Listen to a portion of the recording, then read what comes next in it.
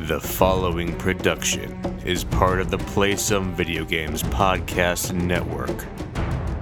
This week's episode of PSVG Prime is brought to you by the amazing people over at patreon.com/PSVG. Thank you to all of our Patreon producers, especially Edwin Callow, Barry Cathcart, Josh Bonesaw Barboni, Coach Mo, Dev Tyus, Chris McElfresh, Devin Tyus, Kyle Heyman, Paul Calico, and our newest supporter, Michael Masick. So thank you, everybody. In case you aren't aware, but by now you really should be, because I say almost the same thing every week. But if you give us just $1 to Patreon, that's all we ask for. Just $1 gets you access to our exclusive RSS feed for all of our PSVG DLC shows, which includes the main DLC show, Arcadia Academia, Bored with Everything. We have Seth's book club thing going. We have Kevin Hates Everything is up there. And we have our newest show, Exhausted, the Fast and Furious retrospective, which came out with the first movie, and we'll be recording the second one next week as we go on our mission to get through all of the Fast and Furious movies and give our thoughts before the new one drops. But to get access to that, as well as our patron chat room in the Discord, the Battle Pass, and our undying love and eternal gratitude, head on over to patreon.com/FluxThePost. Wait, no, don't give them money. Don't give them any money. Patreon.com/PSVG. But now, on to this week's episode.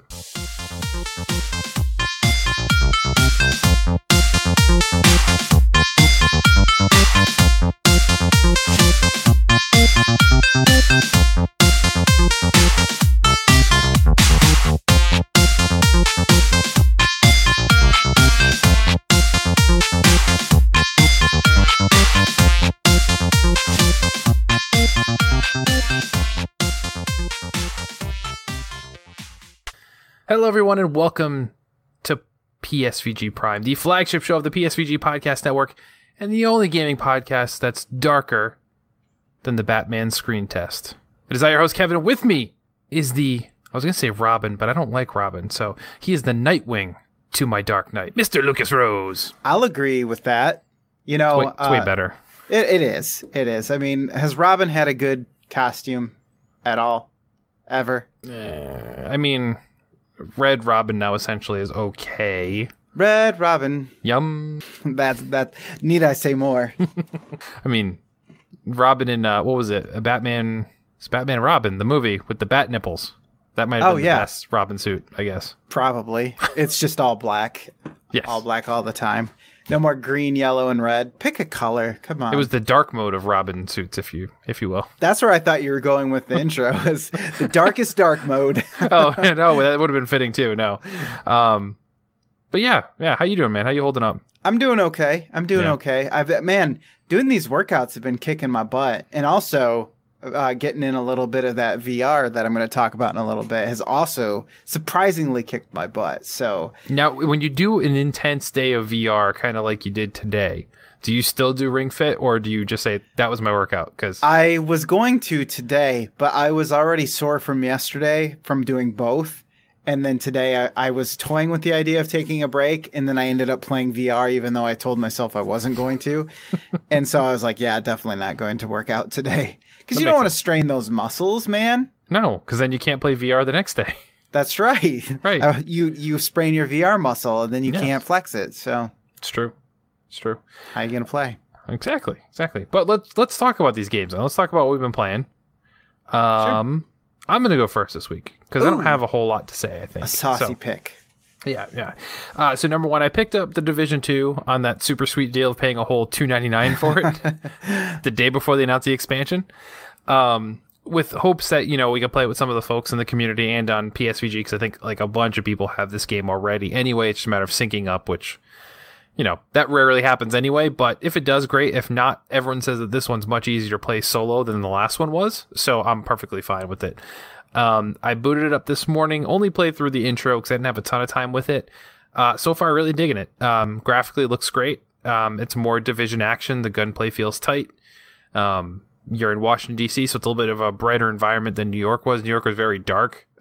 D.C.'s a little bit lighter, so it looks a bit more accurate, I think. Like, it's not just eternal night, New York just seemed dark and dreary, but Washington it's not seems Gotham City. Exactly. So it's pretty good. I mean, these gang, I guess you could say, the Jackals, I think that's what they're called. I played the game and I don't even remember. I think it's the rival gang is invading DC and you're fending them off. But so far I like it. Looking forward to diving more into it, but it definitely worth that $3. So if you haven't picked it up, go snag it. I think it's $3 on every console, PC, PS4, Xbox, everywhere. I wish they had crossplay. That would be the ultimate. I think everyone thought they were going to announce that too, and instead they dropped that DLC instead, the Warriors of New York or whatever it is. So you're going to go back to New York anyway, but I may jump on the passes as I play through the game. I don't know. I guess it just depends on how much this sinks into me, whether or not I want to keep playing after beating the campaign or if I'm good. Mm-hmm. But yeah, I like it. Other game we picked up was at Donnie's encouragement was Undead Army 4. So the name of it, I think it's Undead Army, right? The Undead Nazi Army or something? No. They are Nazis, but that's not in the title. Oh, okay. I'm just making sure it's not Zombie Army. I don't think it is. I think it's Undead Army. It's the type of title that shows would make fun of video games for having. You know what I mean? Absolutely. Like generic title. It is Zombie Army 4. So Zombie Army 4 Dead War is what it's called. Oh gosh. So I was kind of merging the names there. You're right. 100% at face value sounds like a game that people would make fun of, like Bart would be playing that in the arcade on The Simpsons. Yeah. Because they always have like Bloodfest 27, It's one of those things. Basically premise of the game, and apparently the 3 before it that I never played, was Hitler has zombies and he makes that an army and you're fighting them. That's pretty much all it is. But it plays just like Left 4 Dead. So it's like campaign-based, like map-based, mission-based. So you're dropped into like a certain area, you make your way doing different objectives till you get to the end, and then that's it for that scene, and then it goes on to another scene. So there is a story, loosely, really doesn't matter. Like I jumped in on the second mission with Donnie. I never even played the first mission yet. But I was able to figure it out. But it's a looter shooter. You run through, you have your loadout. You can upgrade it in certain safe rooms along the way to make enhancements to your guns or swap out your guns and equipment, grenades, trip mines. They have like laser wires that will cause explosions and electrocutions and stuff like that. It's surprisingly good for a game with this weird type of name that you never hear anybody say. It looks great. It runs great. And it's honestly, it's Left 4 Dead. It really is. People can drop in and out of your game. So like Donnie had to create a public game and then invite me to it. So we started playing with just the two of us, and then a third person jumped in. So we're like, okay, we didn't know the person. They just jumped into our game. And then later on, a fourth person jumped into our game. So like, I think Donnie said he thinks up to 6 people can actually do it. Oh, wow. But it's a lot of fun. It's just, hordes of zombies coming through, some bigger than others, some, with guns, some without guns. They all have these different capabilities, but it's just a wave after wave of army zombie shooters. But it's fun. I'm surprised at how historically accurate it is as well. I mean, Hitler had zombies, right? Yeah. I mean, at least he was trying to. He was trying to, at least. I learned most of my stuff about World War II and out of Castle Wolfenstein. So. Yeah, I heard that's pretty accurate. This Man in the High Castle. Yeah. That's historically accurate. So yeah, it's a surprisingly good game. It's $50, so it's not even the full 60 retail. It'll probably drop in price, I would imagine, because like I said, I don't think a lot of people know about this. The only people playing are me, Donnie, and like Luke Lore. And those other two guys that you played. Yeah, those other two random people. But I mean, there actually was, because you can view that there are people. There is a rabid online community for this. It may not be giant, but the people that are into this game apparently are really into this game. So it's worth a try if you're interested. Last thing I'm playing is Wargroove, which I'm playing courtesy of GamesReviews.com. That's my next assignment is Wargroove. So I've been playing that for about a week. I think I started the day after our last podcast. I really like this game, Lucas. This is basically for people who aren't familiar or on the fence. If you played Advance Wars on like the Game Boy Advance, it is exactly like that, but instead of modern military, it's medieval. Oh. So it's not like a lot of people will instantly jump and say, hey, it's like the Fire Emblem games. It's not, because the Fire Emblem games, you control like one single person. Like you have your military base of people, and you'll have like, this guy who happens to have a bow, this one happens to have an axe. With Advance Wars and Wargroove, you get one person who's like the commander of the field, and they have like special abilities that they can do, like a super move. Like one person can heal a whole area, one person can encourage people to take 2 moves instead of 1. But all the other people are just soldier platoons. So you can have like swordsmen, archers, but instead of just being one character, as they do combat, it's actually like 4 or 5 of them. So like as you get killed, like if you go into a match, you go against like, let's say archers against pikemen.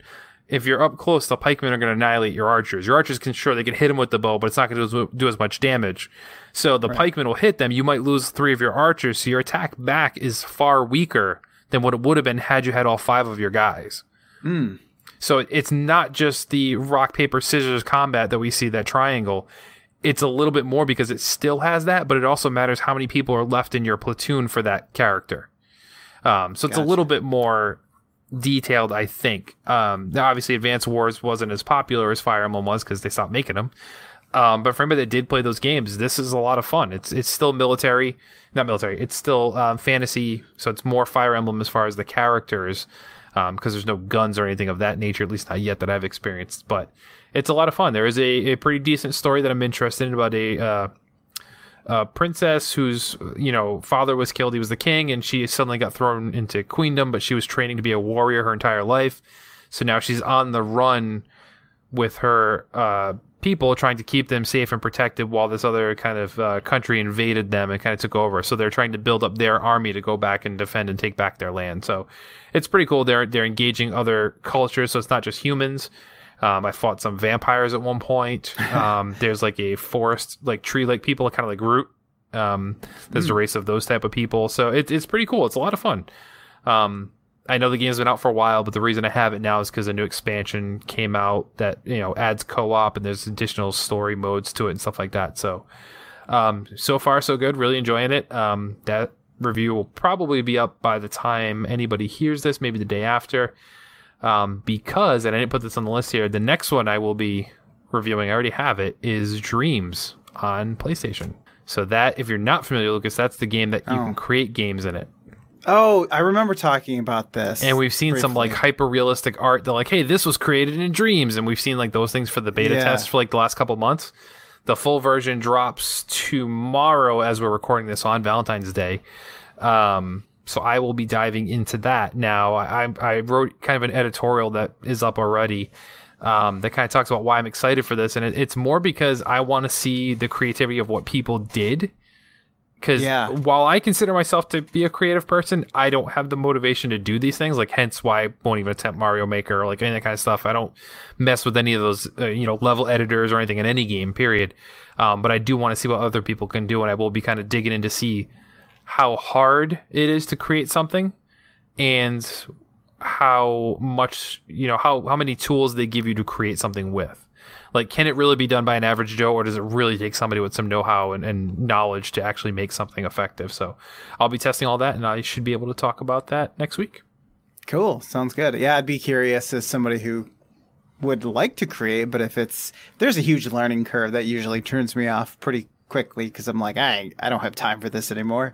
Right. I can't sit here and watch a 20 video playlist on YouTube about how to start in this game or whatever. So as for me, yes, I alluded, I played a lot of VR, and I'm going to start with that. And the first game I played was one that I picked up for free, actually, thanks to Donnie. He had tipped me off that this game was free for some reason. I don't know if it was an accident or what. Yeah, it was really short, limited time too, because like other people couldn't get it. Like right after you, people couldn't get it anymore. So I don't know what it was. It was on sale after, like when I checked it out again, because people were saying they couldn't get it. It was on sale, but it wasn't free. Had to be an error. Well, I got it, and I'm happy because if you don't know what Moss is, well, I knew somewhat about it because when we had our little VR chats on the show here and there, people would say like Moss was a really good experience for them. And if you don't know what the game is, you basically control this little mouse character, and you play like you are represented as this mask that kind of floats above the world, and you look down at the world almost like it's a diorama or a tabletop kind of, which is really cool, sort of limited aspect, because then you can kind of like crouch or, look around, not crouch, lean over things and just get a good view of what you're looking at, which will really help you as you're platforming. So you play as this floating mask. You can control this mouse, And you're able to also be able to manipulate the environment. So there might be these little blocks that you can push or pull that allow the mouse to be able to platform throughout the stage. You can jump and jump on the block, then you might have to push it later so that it creates a bridge on the other side of a log or something like that. So along with that, there is some very simple fighting as well, or at least fighting or simple so far. I haven't been able to get too far into the game, so I'm going to not really comment on the quality or give it a score or anything like that. But so far, it is pretty cool, actually. There's a little bit of lore to the world as well. Like you're called a reader because you start by reading this book and it tells you what the story is up to this point. And so you're referred to as a reader, and there's been more than one in this world. So I'm not really sure exactly what's going on. You're like collecting shards of glass or something that are magic, something like that. I don't know. I don't really remember. Magic glass. Oh yeah. Yeah, magic glass. Yes, sir. So yeah, it's kind of enchanting, really cool. Kind of reminds me of that comic Mouse Guard, I think it's called, something like that. Yeah, somewhat like Mice and Mystics. Mice and Mystics. Yeah, I know Kyle and Josh have talked a lot about it too, and its similarities. Yeah, so very, very cute, very fun. And you can pet the mouse. I was curious about that. I played for a little while, and then I was like, because they have these little details where the mouse will kind of look up at you and notice kind of what you're doing. So I'm like, I wonder if I can touch it. So, sure enough, I was able to give it a little pet and stuff. So very fun, very cute. The next game I played, these next two, actually, I ended up streaming over on Fluxtaposed on Yeah, Twitch. you did. And the first one was Gorn. I actually suggested this for our 2019 VR best of list, and it didn't win, but I think that's because no one ever played it. But I knew it was supposed to be really good, and I hadn't even played it, but I was looking forward to it, and I picked up both of these games and quite a few more VR games in a Humble Bundle, and I believe it might be their very first VR Humble Bundle. Yeah, I don't think I've ever seen one before. That seems to be, yeah. They asked for some feedback a while ago, and I had mentioned that if they could include more VR games in like the monthly thing, that would be nice. I know they can't always do it, but so it was nice to see that they were at least trying to cater to the audience. Right. And there were a lot of games that I was either knew about or were planning on buying, and these were two of them. The first one, again, being Gorn, which is basically a first-person melee game where you fight in an arena, and you have to fight with the different weapons that are provided to you. And so it's kind of a challenge because you'll do one fight with a spiked mace or a hammer, and then the next one you'll have a katana or something like a cutting weapon. There's even claws like Wolverine that retract. A really stupid there's this really stupid weapon that is basically a frisbee with bladed edges. I can't remember the name for it, but you have to throw it, and thankfully they give you these chains that you can like shoot out to retrieve the disc. You don't actually have to like walk over to it to pick it up, even though you could. And you're able to freely move about, which is nice because usually in a lot of VR games you're kind of stuck in place because they don't really know how to handle movement still. But yeah, so there's some challenge to it. In later stages, you have to like break off the armor pieces before you can kill enemies. And the hammers, the blunt weapons tend to do a little bit better at that. So there's some strategy to it. And of course, you can, dismember people. As we saw. Yes, you can chop off their arms and legs and heads and all sorts of things. It gets pretty bloody. It's not very realistic, though. The best clip I saw was you stab somebody and you're like, oh, there's his heart, because it went shooting like 30 feet in the air. I was like, what? They do have two-handed weapons, which are kind of weird because all the weapons are floppy, but you can, like if it's a two-handed weapon, you have to use both hands, and it kind of scales the grip along with how you move your arms, depending on how far apart your arms are. So it looks really weird. And then, so I'm using this two-handed spear and I stab a guy because, it's a stabbing weapon. And I kind of must have like flicked it up almost like a fishing pole, like you're going to reel in a catch. Yeah. And it flinged his heart straight up. It's a highlight that I posted, I think, somewhere on that Twitch channel and in the Discord. But yeah, it was friggin' hilarious. Now, the weapons, so you said, there's different weapons they give you. Is it like Hunger Games style? Like, hey, here's our pile of weapons, go and grab whatever you can and attack? Or is it you given a specific one each time? No, you're given, it drops from a crate overhead and breaks open, and the guy will be like, take your weapon, and then you'll see what it is, and then you just lift it up in the air. You can pick up weapons that are dropped by other people, although they will disappear eventually. So you're not, like, if you drop them, it doesn't automatically lose the match for you, but you always start with something specific. Okay. But yeah, it's a lot of physics-based fun, a lot of stupidity. It got pretty challenging towards the end, and one of the things I was surprised about is usually with Melee, since there's no weight to what you're doing, you get this giant hammer or whatever, and since there's no weight or physics really to it, you just kind of flop it around as fast as you can, and you'd think you'd be able to cheat the system. But there does seem to be some kind of velocity to it, because it knows if you're just kind of rotating your wrist around and just flopping it around, basically doing the weakest of hits, you won't be able to break armor in one hit like you can if you actually do almost a full swing. Yeah, so they can't make you feel the weight. You at least have to show the force that you're putting in as if it did have a weight to it. Exactly. So have your daughter, I know she's super tiny, but have her like tape a broom to your hands as you're playing VR then to give you more of that feel. Yeah. Oh, that's a good hack right there, because not being able to see my surroundings and then having a broom attached to my hand is probably... Make sure you have the camera on while you stream it. That's all I'm saying. True. That's Just true. saying. There's twofold fun to be had there. None by you, but by everybody else. Really. Exactly. So speaking of which, I did accidentally chop the ceiling yet again, and as opposed to aiming upward, this time I actually punched the ceiling with my hand. So that was fun. But do you have like, what's your ceiling like made of? Is it a drop ceiling? Oh no, okay, it's drywall. Yeah. Do you have like the popcorn finish or like any textured finish to it? No, thankfully, because otherwise I do in my basement. So that was, and I've done it before. Not doing that, but like just randomly something will happen. I'll hit it and like it just cuts and you just bleed. Like, I would imagine. Yeah. No, thankfully that is not the case. So yeah, Gorn, a lot of fun. If you're interested in it, go check out the Flux Depose Twitch and you can see some gameplay, or just Google it or whatever. But it had me laughing, that's for sure. Me too.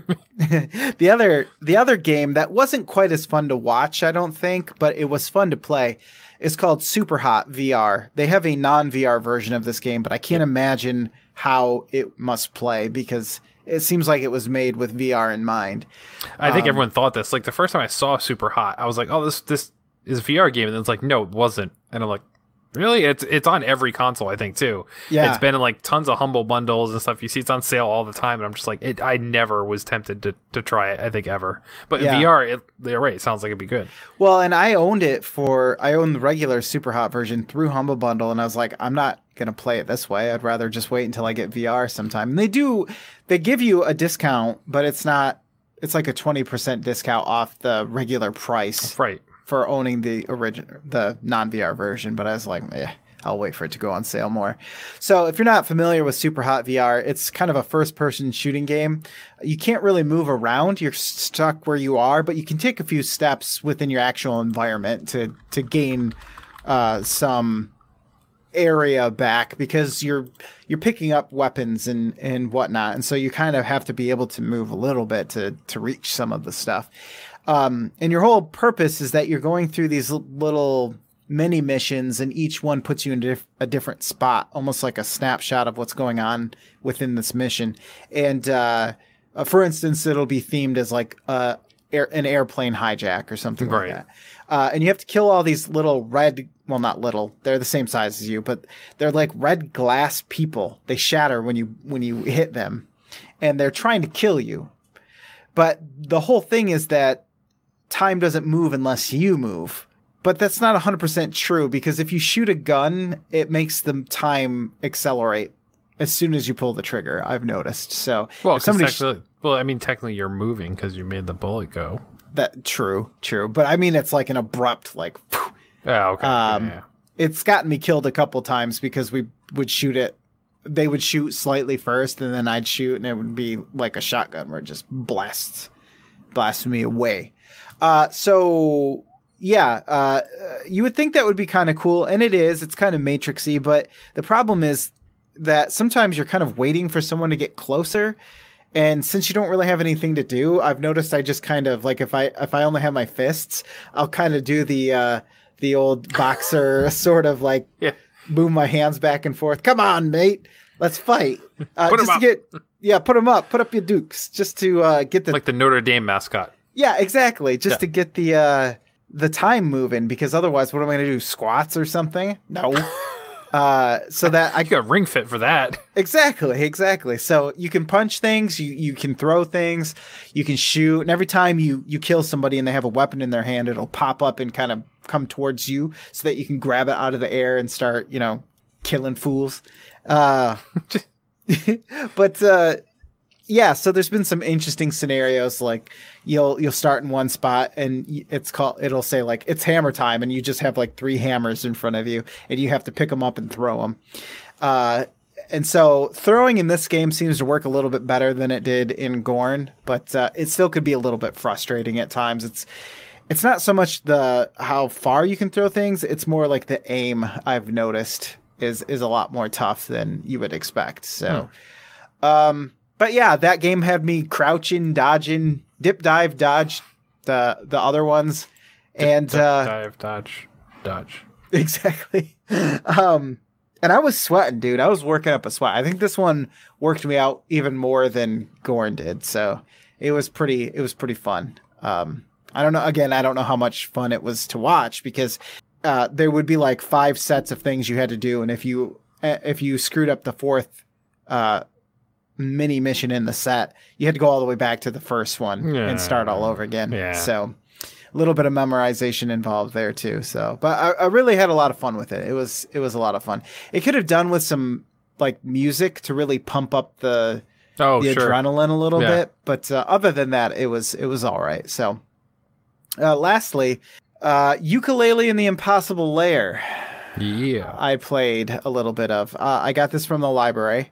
And playing it on Switch. And I know you played this, so I'm not going to go into too much detail about what it is, but I do find it interesting that you have to like collect all of these bees so that you essentially have more hit points to go through this impossible layer. Like that's kind of an interesting prospect that you can go to that anytime you want and give it a shot. I mean, they make you in the first level, like right off the bat, you go into it. And that's true. That's when you realize like, oh, I can't do this. Like, also, it was kind of confusing as someone who's only barely played the first game. I feel like it just starts right up where the first one left off. I didn't even play the first one, so I was like, I jumped right into this. Yeah, so. Exactly. It does feel like you're jumping in the middle of it, but it's not like so deep that you don't know what's going on. It's just kind of like, whoa, things are happening already.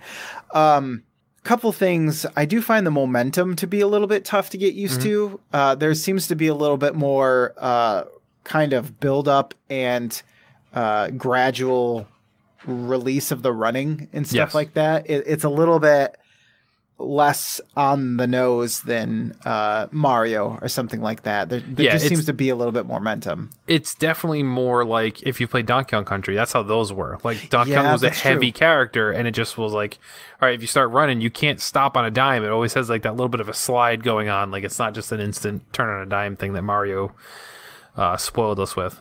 Yeah, that's a good analogy. I also I'm having trouble with the rolling mechanic because I can't seem to stop it when I want to, or it ends up getting me hit for some reason. Same. So yeah, I'm glad I'm not the only one dealing with these problems, but everything else seems to be solid. And the way that the world on the outside affects the levels that you play, the chapters, is kind of cool too. So they do have some interesting things going on in this game that even though I didn't play the first one that much, it seems like there's more going on in this game Yeah. than in the first one, and I think that really works in its favor. I need to play more of it so I can really speak more to the game, because I've only played like 3 or 4 chapters out of the game, so 3 or 4 levels. Yeah. But so far, I'm enjoying it enough to keep going. So I'll see if it holds my attention. But again, this is one of those games that I can play with the family around and don't have to worry about, what's going on in it. So that's kind of the function that it serves at this point. So yeah, totally. And some of the overworld puzzles you end up having to do as you get farther, some of them are a little bit not obtuse, but you may not necessarily know what you're supposed to do. So you find yourself kind of walking around, be like, I don't know where I'm supposed to go now, and I had some of that problems as I was playing it. I didn't finish it though either, and I kind of I think something else just came along, and I was like, okay, gotta go play this now. And I just kind of walked away from it, but yeah, I enjoy it. Yeah, I could see that being easy to do. I did the same thing with Donkey Kong Tropical Freeze. Yeah. It was like I played it for a while, and then I was like, all right, I don't think I'm that much of a fan of platforming games is the problem. Yeah, I'm not either. So. But yeah, that's everything I played. Cool. All right. Well, that's enough from us. It's time to check out what you guys have to say. So let's check out the messages. Message for you, sir. First one comes from Kaiju Box. Kaiju over in the Discord. What are your thoughts on the state of the illustrated storytime YouTube genre? So I did not know this was a thing. I didn't either. I knew that there's always these things as a parent who has a daughter who has a tablet who watches YouTube. I pay attention when there's things like, hey, this Peppa Pig video was disguised, about killing themselves and stuff like that. And yeah. So I hear about those things. This I didn't hear. So I did do a little research, Lucas. I don't know if you did. I did. I watched the video that he posted. Okay, I didn't watch that one. I Googled, and apparently there's a whole YouTube channel that's called Illustrated Storytime, and it's all of these types of things. Oh boy. Okay. So the one I watched, which I kind of just skimmed through because they're like 20 minutes long in some cases, and I'm like, I'm not watching all this. No. It was a story, and they're all based as if somebody's telling you a story of something that really happened to them. And that's kind of where it starts off kind of innocent. So the one I saw was like, I was hiding in my crush's locker. Weird already, though. Yep, it's still weird. And the story was there's this girl, she really likes this guy, but he doesn't seem to like her. So she kind of just, crushes on him, watches him from afar, this and that. And she heard a bunch of guys talking about her, so she followed them into the boys' locker room, which is where it gets weird. So they go in the shower, and she goes and hides in his locker. And why this was a good plan, I don't know. Like, if you're in the shower, you're going to go back to your locker. Yeah. So she realizes what she did wrong and kind of starts to freak out. And then all of a sudden it turns really dark. And he kidnaps her and takes her to a cabin and makes her live there. And they fake her death. They talk about at night the stories on Facebook of people trying to find her, and he won't let her leave. And dude, it got so messed up. And I'm like, oh my God. Sounds like a creepypasta or something. Yeah, that's exactly what it is. It's basically that. So it gets it, and it looks like a Daria cartoon. That's the animation style reminded me of that. Oh my gosh. So it looks innocent on the top level, but then you're like, oh my God. And it just kind of portrays itself like, oh, this really happened to me. And then it gets really, really dark halfway through. So my thoughts, I'm extremely disturbed by it. I guess I can understand why some people might like to read them, because people like creepypastas, people like urban legends. This is just a really weird take on it, because you're watching what appears to just be a cartoon, and it just gets dark. So it's weird. Yeah, it is not weird. a fan. Hashtag not a fan. I thought when he was talking about this was when I was watching more YouTube, people were doing the my life in drawings type thing where they just have a whiteboard. So I thought that's what this was. So then I watched the YouTube video that Kaiju posted, and I made it about 2 minutes. So I got to see what he was talking about. And I hated every second of what I was watching. Oh, yeah. Now, granted, the guy in the video was actually making fun of these things too. But what he was showing as examples, I'm just like, what is this? It's like these just weird, who knows who made them, random videos that surface on the YouTubes. And I'm just like, oh my gosh, this is everything wrong with YouTube right here.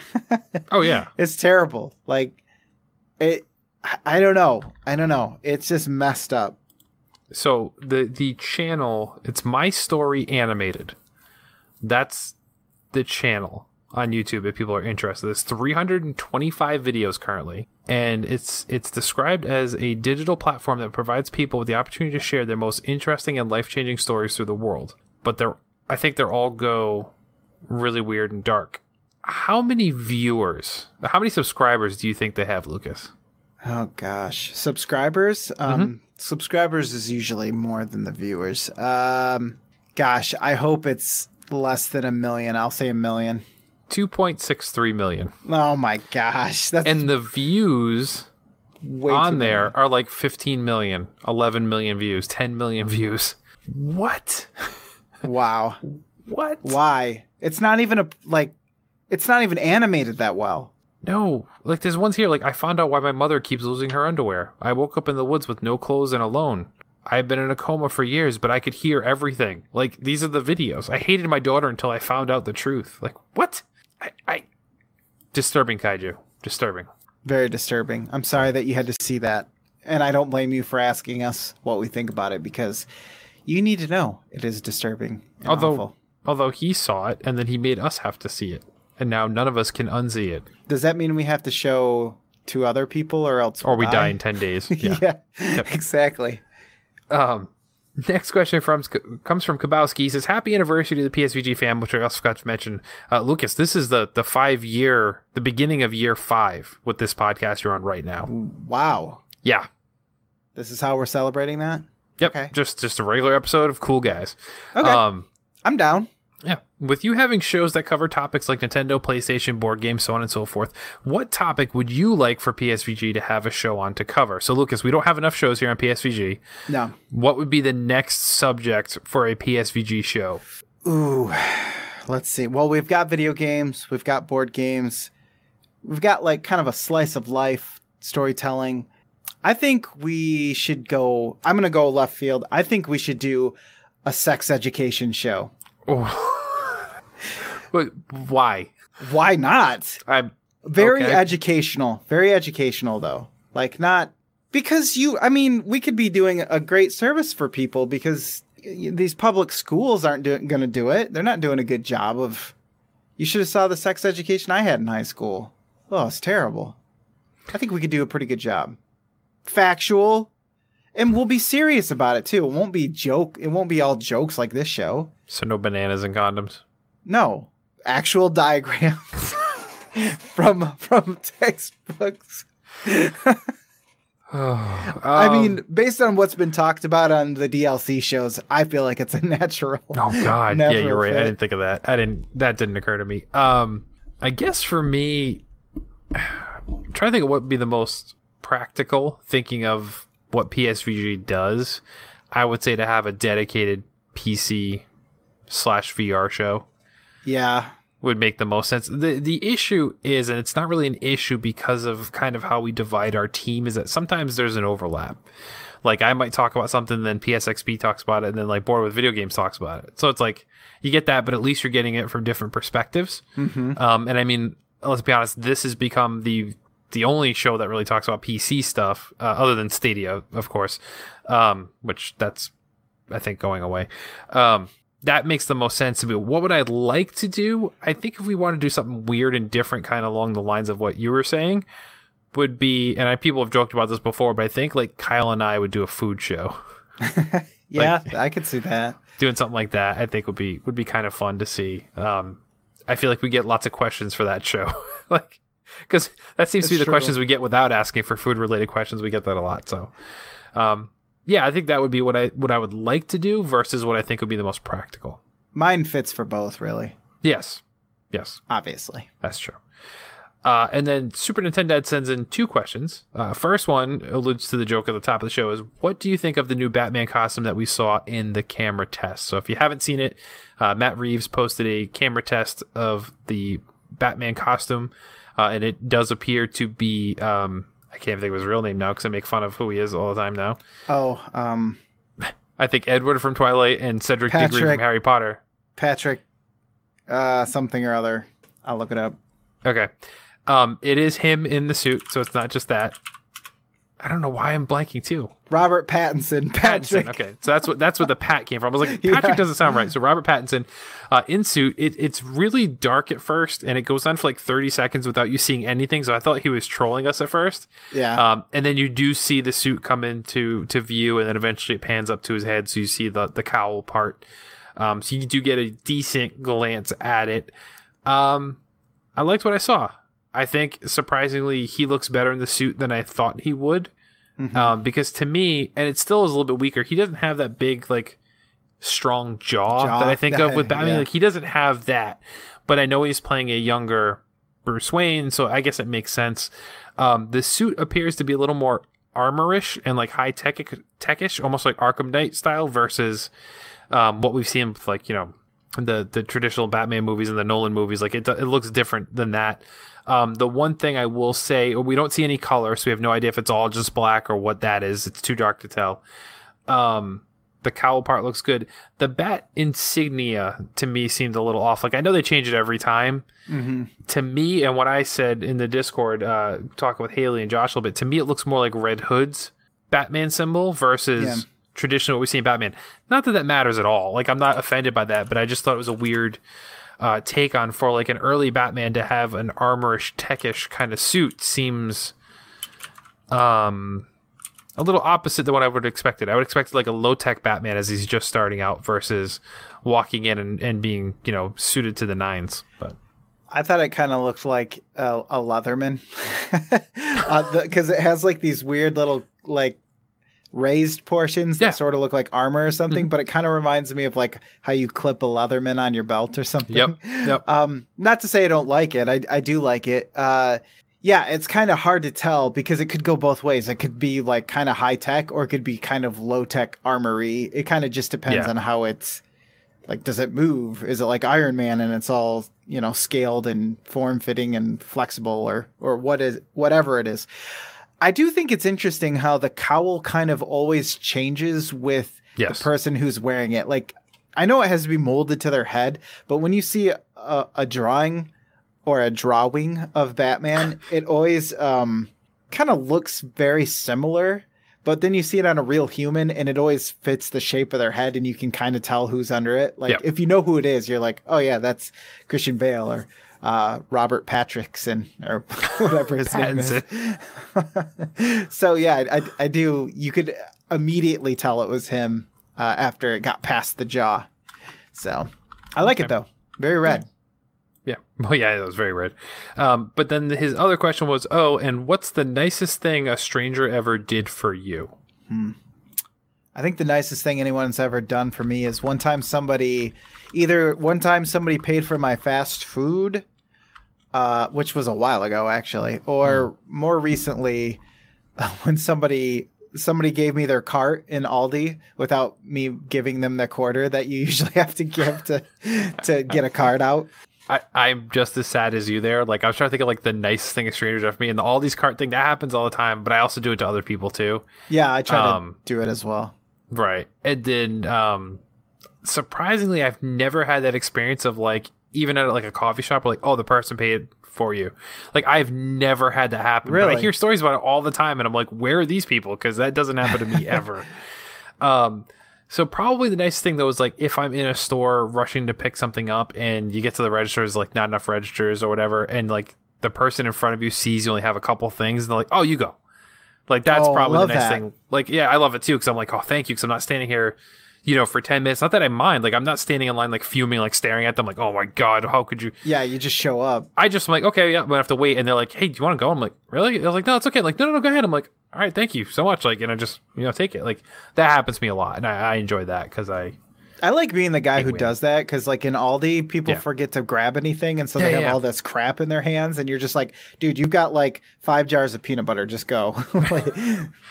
But wait, first, what are you doing with 5 jars of peanut butter? Yes, and why are some of them crunchy and some of them smooth? Like, you would think it would just be all the same. What are you doing? That's true. Get it figured out. Yeah. So thank you, gentlemen, for sending your questions. We appreciate that. And if you want to ask us a weird question, feel free to hit us up in the Discord or on Twitter if you'd like at PSVG Kevin. You can send them to me or tag us in Discord or post it in the PSVG Prime section, whatever you want to do. But we appreciate it. It gives us something else to talk about besides video games. Yes. But we do need to go back to talking about video games, Lucas. So it's time to check out the news of the week. This week in Play Some Video Game News. E3's coming. If you didn't know, Lucas, it's coming. Yes. And No one's going to be there. Yeah, we planned this huge house party idea around it, and now everyone's just bailing from E3. But the official E3 exhibitor list leaks. We think it's official at least, but it's around the same time we'd start seeing the floor plans and everything, so it makes sense. Okay. But it confirming that multiple major game companies are attending the event, like Activision, Bethesda, Epic, Take-Two, Ubisoft. But Jeff Keighley, and the host of the E3 Coliseum, which was a series of different panel interviews and presentations that's been going since 2017, says he's dropped out. So he's been attending and covering E3 for the past 25 years, and he's also the organizer and presenter of the Game Awards that we talk about every December. Issued a statement today. For the past 25 years, I've attended every E3 Expo. Covering, hosting, and sharing E3 has been a highlight of my year, not to mention a defining part of my career. I've debated what to say about E3 2020. While I want to support the developers who will showcase their work, I also need to be open and honest with you, the fans, about precisely what to expect from me. I have made the difficult decision to decline to produce E3 Coliseum. For the first time in 25 years, I will not be participating in E3. So... That's got to be a weird feeling. Right. So that's out. Sony is not exhibiting anything for the second year in a row. EA has made arrangements to have their events somewhere else for the past couple of years. Phil Spencer confirmed that Microsoft will be there, but they're not on the list of exhibitors. But they said they'd be shaking things up this year. So it's like, it seems really weird. The E3 website is due to go live. Well, it's live now for public tickets for people to purchase. Used to cost around $250 for a 3-day pass. Runs from June 9th to June 11th. But I don't know who's going to be there. So the people that are on this list is Activision, Amazon Game Studios, which is weird because they don't really have much. Bandai Namco, Bethesda, Capcom, Epic, Calypso Media Group, which I don't know what that is, to be honest. They're the ones who make that island game where you play as the dictator and you have to... Tropico? Yeah, Tropico. Okay. Thank you. Gosh, it escaped me. NC Soft, RDS Industries, Sega, Square Enix, Take-Two, Tencent will be there. THQ Nordic, Ubisoft, of course. Unnamed VR. I don't know what that is. Warner Brothers Interactive. Maybe we'll get that Batman game finally. And Xseed Games are there. So that also alludes that there's no Nintendo. So that's the other rumor, is that Nintendo may not be participating in E3, which to me, I feel like they'll still 100% do a Treehouse, because they've done that in the past where they haven't actually physically been at E3, but they've still done a showcase for E3. Yeah. So I'm not afraid that they're not going to have something. There will be something. They just may not have stuff playable for people. So why spend the money if you're just going to have, playable games that are already out? Like, do they need Animal Crossing to be there playable at E3? No. Probably not. Game comes out in March. Do they have a playable version of Breath of the Wild 2 or whatever that's going to be called? Probably not. Can I play Metroid Prime 4? Nope. So what's the point of spending the money in the space? So, I mean, things can change, but as of right now, it doesn't look promising for E3 as an event, a physical event anymore. It seems to be on the decline. Like we talked about a lot last year, saying, what does E3 look in the future? We've had questions about that. It looks like we may have to figure that out sooner than later if this keeps going on, where people may still do something around the same time of year to kind of showcase games, but E3 as we know it may be chipping away. Mm-hmm. Who do you think is the most important on this list that's available so far? Like if they were to step out, it would be a huge loss, or the biggest loss, I guess. I'm going to say Ubisoft. Yeah, that's a pretty big one. And I mean, just because they typically do a big showcase, and I mean, yes, this past year was a weird situation where they announced like everything and it's supposed to be coming out and none of it came out yet. That typically doesn't happen with them though. So that's not a commonplace occurrence, but any studio that comes in and showcases, 5 to 10 AAA games that are coming out before the next E3, that's kind of a big deal. So if you pull them out, money-wise, though, I think Microsoft. If Microsoft decides they're not going to do it, I don't know how much longer it can go on for unless they really lower the costs for these things and make it open to more indie developers. Like if Chucklefish shows up and has a booth, things like that, Yacht Club Games, Shovel Knight shows up. Like if they make it that type of opportunity, maybe they can keep it going. But I think the big hitters that are left are your Bethesda, your Ubisoft. Like those are the ones that typically have games that come out every year and more than one. Some of these other ones like Sega's still a air quotes big name, but they typically don't do a ton of releases a year. But right. Bethesda and Ubisoft still pump out a lot. THQ Nordic does as well, but not a lot of their stuff is really AAA quality. So it's true. Wow. Yeah, might not be around much longer. Better get that house party out of the way now. Yeah, or find a different event to schedule it around. Speaking of Chucklefish, so Stardew Valley creator would like everyone to please calm down. Kevin, calm yourself down. Now, did he sing the Taylor Swift song as he was doing it though? Well, calm down. You're being too loud. He may have written it out in text form because this was on Twitter. So, oh, you can't sing. Okay. Can't sing on Twitter. No, he's not on TikTok as far as I know. Yeah, so creator Eric Concerned Ape Barboni? We're not sure. Said on Twitter, he's working on 2 new projects, those being a non-farming game set in Stardew Valley, or Stardew Valley game world, and another less defined game that would also tie in some way to Stardew Valley.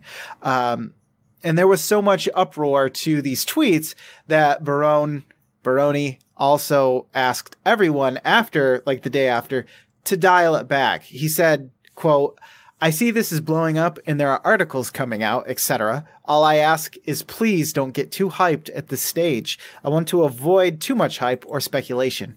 I'd like to just make whatever game comes naturally to me without too much pressure or expectation. I'm not setting out to make the next indie smash hit. I just want to make another game that I enjoy and am happy with, and to share some of my art and ideas with the world. If it becomes popular, I will be happy, but it's not my focus." I remember reading in Jason Schreier's book, I think it was, the Blood, Sweat, and Pixels, yep. about how much he was affected by his game development and how personal he took a lot of what happened. And I guess I'm not really surprised that he would take this stance, but my question is, since these games are all years away anyways, how do you feel about a statement like this? Because obviously, a big development company isn't going to be Square Enix isn't going to be all right, pump the brakes, Do you think this is a good idea? It's so weird. Well, I immediately went to panic mode because I saw these tweets, but I didn't think too much about it. And I've been excited for that game that was teased last year that we actually saw some stuff from, that Witchbrook, which was basically Harry Potter set in what appeared to be a Stardew Valley type thing. So it was announced by Chucklefish, but Barone is not Chucklefish per se. Right. So that's the thing, is if Chucklefish is working on these things, then that's one thing. But he is one guy, I believe, that did Stardew Valley by himself. Yeah. Yep. So yeah, if he's messing around with some other stuff, you kind of can't get too excited about it because that's probably a long ways away from being a reality.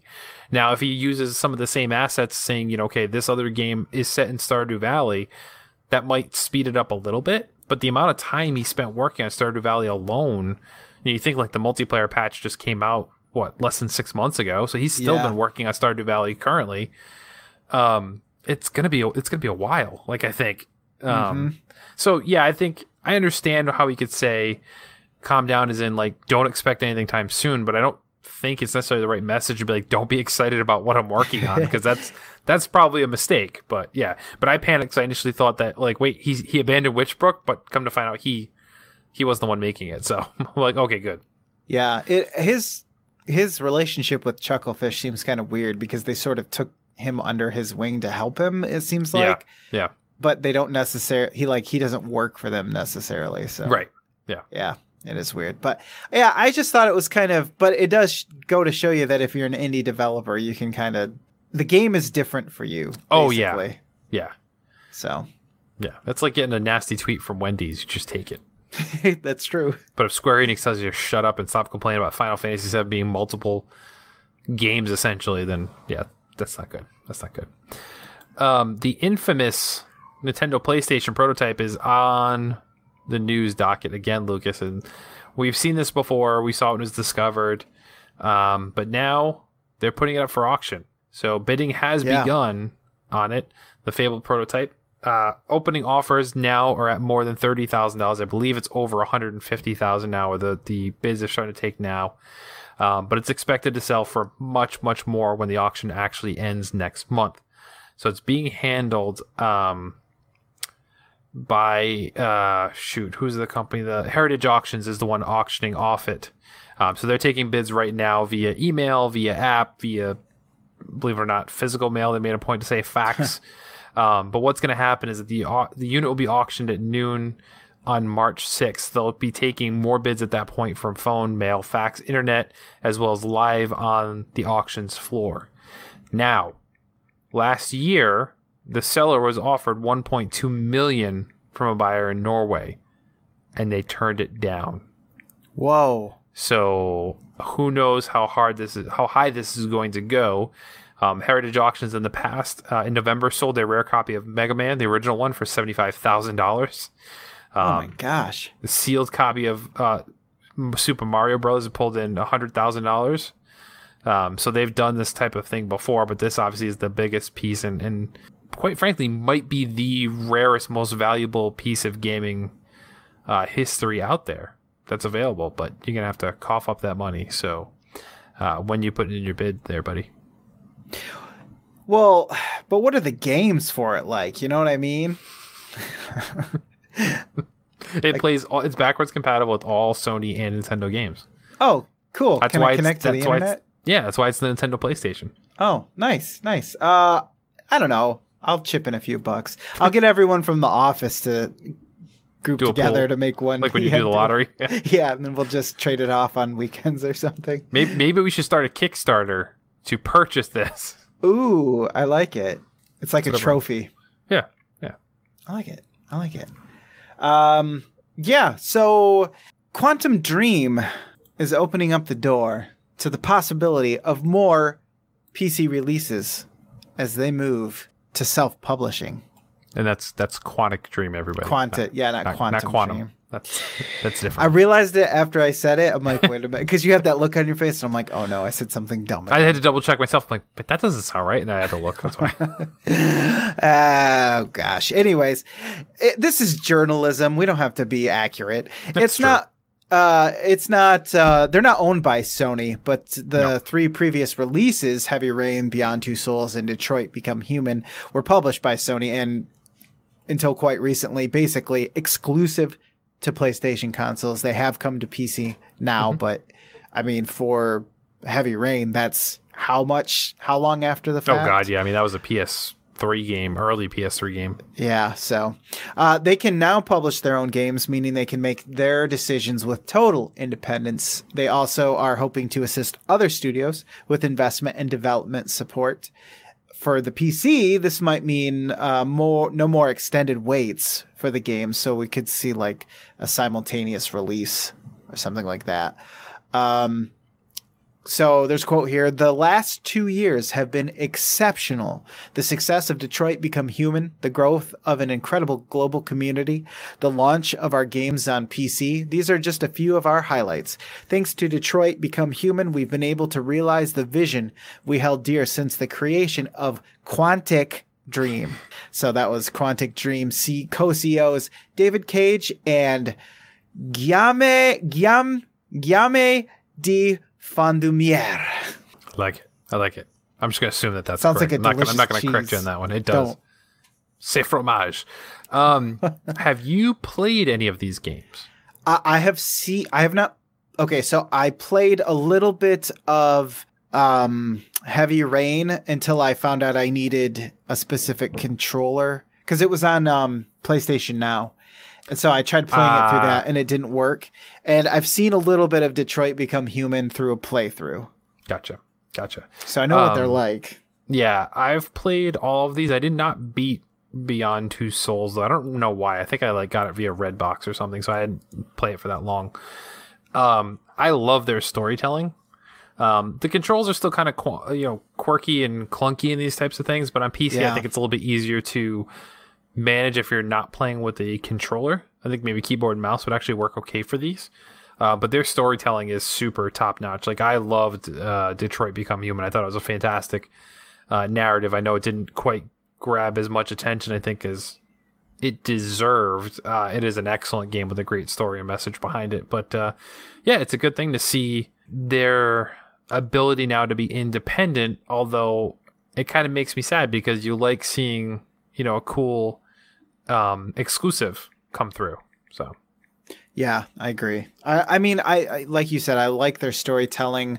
I'm kind of almost more interested in the assist with other studios and kind of make their decisions with total independence. Maybe we'll see something a little bit different, or maybe they can assist a different studio with coming out with something that might be a little bit different than their typical. So yeah, okay, makes sense. Last story that I have then is, as we know, Mixer has made a big move over the past year, getting people to leave Twitch and sign exclusive deals with them.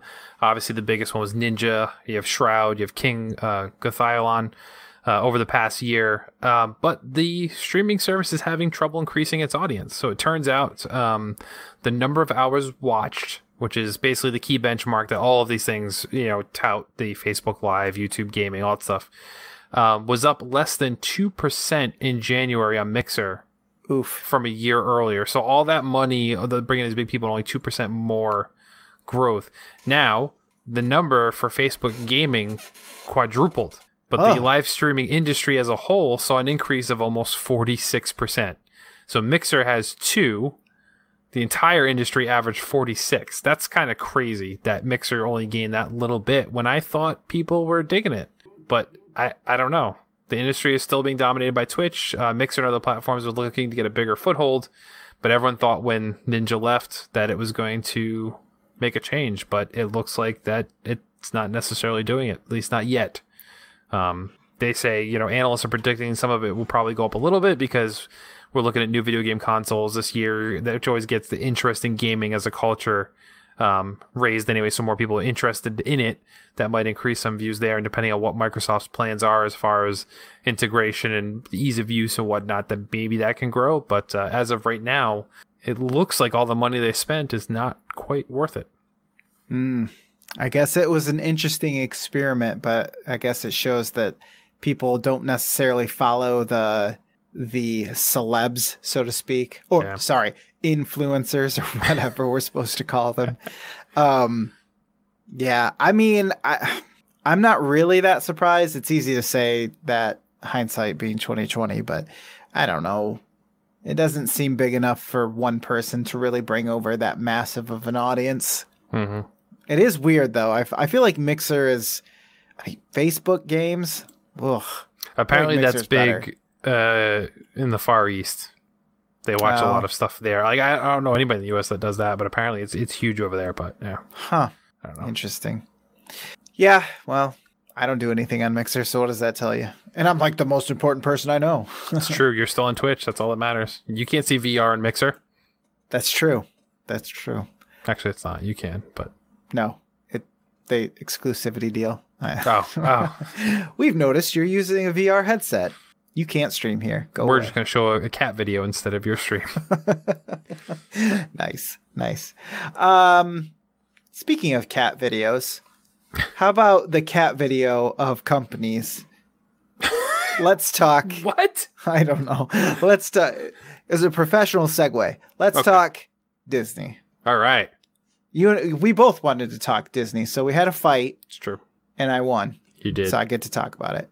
Mm-hmm. Disney wants developers to come and play with its properties. Now, what does that mean? At the 2020 DICE Summit, Disney's Senior VP for Games and Interactive Experiences, Sean Shaptaw, said he wants to, quote, empower developers to do really unique things with Disney's huge list of properties. And it is a huge list. So Disney moved away from directly producing its own games in 2016 with the closing of Disney Interactive Studios and the demise of the ill-fated Disney Infinity. This new approach has been inspired by some notable recent successes with Disney properties. Insomniac's Spider-Man and Jedi Fallen Order in particular are named by Chaptal, who says he wants games that take a Disney property and reimagine it in new ways. So Disney's old approach of having great control over games using its stories or characters has also caused friction with people like Square Enix, thanks to their Kingdom Hearts series lead Tetsuya Nomura said in an interview with US Gamer that it had become increasingly difficult to get approvals from Disney, particularly in how the games use recent films like Frozen and Tangled. So it seems like basically they want to loosen that up. And when they have, the results have been great. Monolith's Tron 2.0, which I never played actually. Did you play Tron 2.0? That's a while ago. Was an excellent continuation of the series before Legacy arrived 7 years later. The epic Mickey games continue to be some of the most visually fascinating games out there, if not the best to play. I heard the second one wasn't as good as the first one. No, first one was better. Yeah. But they look cool. Yeah. As recently as last year, the X-Men filled Marvel Ultimate Alliance 3 launched to decent reviews as well. So, I mean, what I'm saying is that Cars 3 career mode game that I had an idea for. Hello, Disney, hit me up. I mean, do something like that, or Disney Infinity without selling the toys. Like those would still be good. I'm all for it, although I don't want it to become like, hey, anybody can pick up the license and use it. Like I think they still need to have some kind of control to say, okay, some quality control, I guess, over it, or do something different. Like you don't want to just be like, okay, now every fighting game has, Elsa from Frozen in it. Like it does. Dude, that would be she uses sweet. ice powers. She's in Mortal Kombat as a DLC character. Yeah, she's like Sub-Zero, basically. Right. So I mean, it's like things like that. Like I get it, but like looking at the most recent successes has been Spider-Man and Jedi Fallen Order, which are both original stories. So I guess if you take a known character and apply something new to it without changing what has been done, it's okay. And I think like certain examples are great. Like Epic Mickey is very different than any other Mickey Mouse game, so that makes sense. Mm-hmm. You're joking, but like the Cars 3 thing, like I'd be for that. Like you could totally do that. Customize create your own car character, like and just go. Like it could be done. Like you look at it, like why is that not a feasible thing? So yeah, I like it. I just don't want it to be like you look at EA. So like Jedi Fallen Order was good, but that's really been the only thing that they've done that's been good with the Star Wars franchise, and EA's had it for like a decade now. So it's it took a long time to get there. So I think it's more of like they need to still be careful about it and what they do. Like the Kingdom Hearts thing, I get his frustration. It's not so much that like, hey, we don't want you using a property. It's like, okay, well, certain characters don't make sense in a game all about fighting. Like yeah, so true. They have to be kind of careful. It's like, okay, you put Jack Sparrow, no problem, that makes sense. But, you start taking, like, Monsters University characters. Doesn't necessarily make sense. Like, they make people laugh. So, why? You know what would be awesome? Chippendales Rescue Rangers detective game. My God. Do it. Do it right now. Why am I not making games? It's as easy as just coming up with ideas. And then maybe you could do that in dreams. Like, when I go to bed? No, on PlayStation. Oh, but I heard there's a huge learning curve to that game. I don't know yet. I guess I'll let you know next week. I'll try and make that Chippendale detective game in the meantime. Nice, please do. And then Disney will sue me. Can't be. Was the Nintendo one good or bad? I liked it. The platformers were good. There was two of them. But the DuckTales game, the Chippendale, Darkwing Duck games, like those were all good ones, I think. Nice. Yeah. Nice. Yeah. Go back to your roots, Disney. Make Nintendo games. Is what we're saying. Works for Shovel Knight. Why not? It's true. That game's been coming out for like 5 years. It's true. It's still coming out. Now that's a Kickstarter. Getting like decades worth of games out of that. That's true. Yeah. Take that, Waterfall 101. Oh, you're releasing the same game? Oh.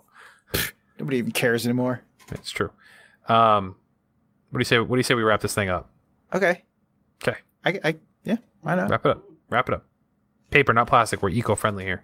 If you want to follow me, you can head over to Twitter at PSVGKevin. Head over to the website, psvg.blog to find all the things we do, the Twitches, the Discords, the Patreons, whatever you want to do. Go get all the details there.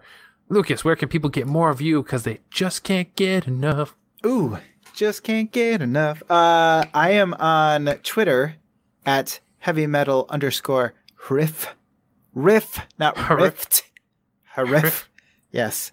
Not rift, because that would have made more sense, but I can't. You ever think about changing it? Jason changed his. I know, but now I can't, because then I just look like I'm, copying Jason. But yes, I have thought about changing it. Although I will say it is very nice because I never have to add any numbers to it or anything anytime I sign up for something where I need like a username. So that's true. So don't steal my name is what I'm saying.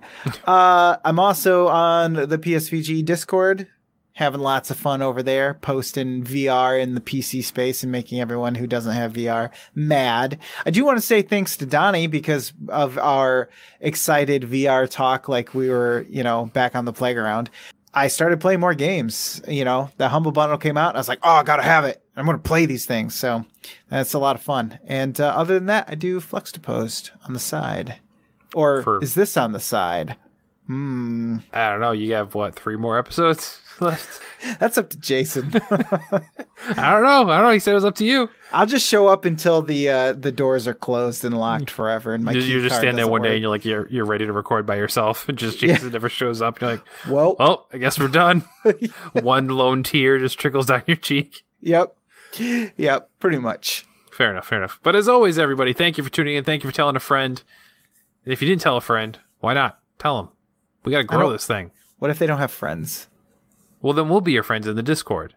And then you can tell those people about how much you love PSVG. Because even if you're not bringing new people, we're egotistic. We like when you tell us we're great and how entertaining we are. We're fine with that. At least on PSVG Prime. I'm totally for it. It's fine.